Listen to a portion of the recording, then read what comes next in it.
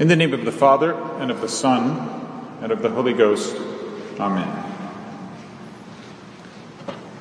Hezekiah turned his face toward the wall and prayed to the Lord.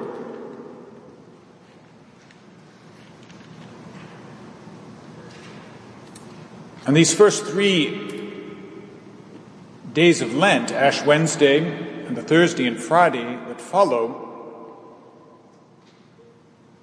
we are told by our Lord of the 3 great arms we may take up in the spiritual warfare. On Ash Wednesday, we hear of fasting. And tomorrow, we will hear of almsgiving. In both those cases, we hear from our Lord preaching in the Sermon on the Mount. We might expect then that today's gospel would follow suit, and we would hear our Lord speaking of prayer as he does in the Sermon on the Mount. For indeed, he refers to these 3 things in that sermon as recorded by St. Matthew. And Holy Mother Church has chosen to do somewhat differently today. She records for us rather what our Lord does once he descends from the Mount in chapter 8 of St. Matthew. That is because there are some other things which the Church wishes to teach us today. As we begin our Lenten pilgrimage and our program of daily sermons, I would like to remind you of an important teaching of the Church and expound on it in greater detail, which is why I can already warn you that today's sermon will be slightly longer than some of the other daily sermons. Nevertheless, you all came here this evening for that purpose, and I'm sure you don't mind lending your ears for a short time. We should be reminded then today of the 4 senses of Scripture, for we will be hearing from both testaments of the Bible every day now throughout our Lenten journey. The Fathers of the Church teach us that there are 4 senses of Scripture. In fact, a twofold division. There is the literal sense, and then 3 spiritual senses. The literal sense of Scripture relates an event in history, or makes a simple statement of fact. The spiritual sense teaches us what in these words, what they have to say to us about how we should believe, how we should act, or where we are headed. The first is the allegorical sense. When considering the allegorical sense, as Catholics, we can simply ask the question, what does this passage mean for the Church? When considering the moral sense, we ask, what does this passage mean for each individual? And finally, for the anagogical sense, that is the sense that tends upward, what does this passage mean for eternity? St. Thomas Aquinas gives us a very important reminder regarding the spiritual sense of Scripture. It is not a secret code, as though only the very erudite or some group of initiated persons can find out what Scripture really means. St. Thomas teaches clearly that nothing necessary for faith is contained under the spiritual sense that is not openly conveyed through the literal sense elsewhere in Scripture. I will give you an example so you can understand what he is saying here. For instance, the book of Genesis recounts for us the history of the patriarchs. and the sacrifice of Isaac by his father Abraham. This is a historical fact, upon which depends the very existence of the Hebrew people. It is included, though, among the prophecies of Holy Saturday because all the details of this historical account prefigure the passion of our Savior Jesus Christ. Nevertheless, we don't have to read about Isaac to know that Jesus Christ suffered and died for us. We find that truth clearly recounted in the Gospels. The spiritual sense of Genesis is here a great aid to our faith in the truth of the Gospel. It is a powerful consolation for us to know that what was taught plainly by our Lord 2,000 years ago was already expressed in a mysterious way thousands of years before that. And St. Paul says, that which was written in former times was written for our instruction, that through steadfastness and the encouragement of the Scriptures we might have hope. This is the normal relationship between the Old and New Testaments. St. Augustine says, novum in vetere latet, vetus in novo patet. The new lies hid in the old becomes clear in the new. That is why all these Masses in Lent begin with a lesson from the Old Testament, followed by a reading from the Gospel. And that is what is signified at every Mass by the subdeacon or altar server taking the missal from one side of the altar and moving it to the other, or the epistolary book at Solemn Mass. First, the book is found on the epistle side of the altar, facing east, as we pray to God, like the just men of the Old Law, for the revelation of his truth. Then we transition from the Old to the New Testament, and the book faces north. For the truth has now been fully revealed in Christ and must be proclaimed to the world of unbelievers.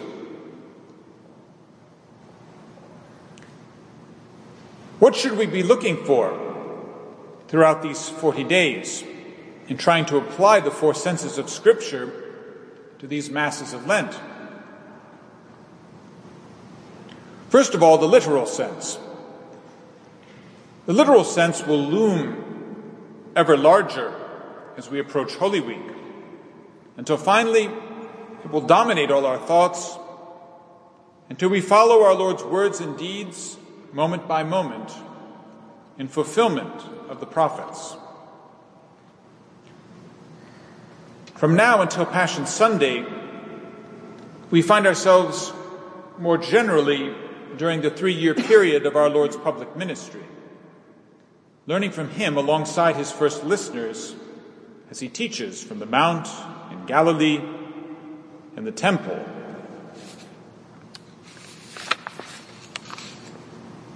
Now for the spiritual senses.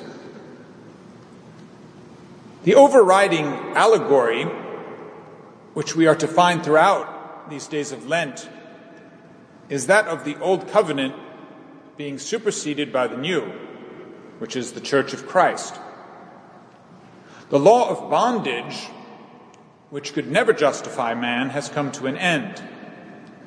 And the new law of Christ is proclaimed, not just to one nation, but to all peoples, that all may rejoice in the liberty of the children of God. This allegorical sense usually blends with the anagogical. For the church that fights here below will triumph in heaven. This is a new and everlasting covenant, whose promises find their fulfillment not in earthly prosperity, but in eternal life. The moral sense we find throughout these 40 days may be summed up thus: the sinner and the sacraments. Whether we are leaving the unbelieving world to embrace the faith for the first time, or are returning to grace after sin, we now have access to grace in the new covenant through Christ and the visible signs of grace he has instituted. And so we finally arrive at the explanation of the verse of Scripture which I read at the beginning of the sermon, taken from today's lesson of the Old Testament. Hezekiah turned his face toward the wall and prayed to the Lord. Hezekiah was king of Judah. He was the descendant of David and the direct ancestor of our Lord. He was the son of Achaz, to whom the prophecy of the virgin birth was announced. The canticle which Hezekiah sings, and which is recorded in this chapter of Isaiah, will, like the Psalms of David, be seen as prefiguring the voice of our Savior himself. I said, in the middle of my days, I will go down to the gates of hell. And there is an obvious moral lesson to be drawn from the life of Hezekiah. Just as his humble prayer was heard by God and his impending death averted, so will God hear our humble prayers and avert our afflictions. But we are meant to find more instruction here. For we find this mysterious detail in the account. Hezekiah turned his face toward the wall. This man in his sickness was barred from the outside by a wall. The prophet Isaiah is there as an intermediary between him and the Lord. In today's gospel, there is a servant who is gravely ill and confined to a house. His intercessor before the Lord is not a Hebrew prophet, but his master, a pagan centurion. But he too, the centurion, must face toward a wall to pray, for he is barred from entering God's covenant with the Hebrews. Nor does he presume that the living God will ever pass through the wall of his house to heal his servant. And so he makes his humble prayer. Lord, I am not worthy that thou shouldst enter unto my roof, but only say the word, and my servant shall be healed. And his prayer is heard. What is more, our Lord announces that the wall that has hitherto barred the Gentiles from the true religion will be torn down. Amen, I say to you, I have not found such great faith in Israel. And I tell you that many will come from the east and from the west, and will feast with Abraham and Isaac and Jacob in the kingdom of heaven.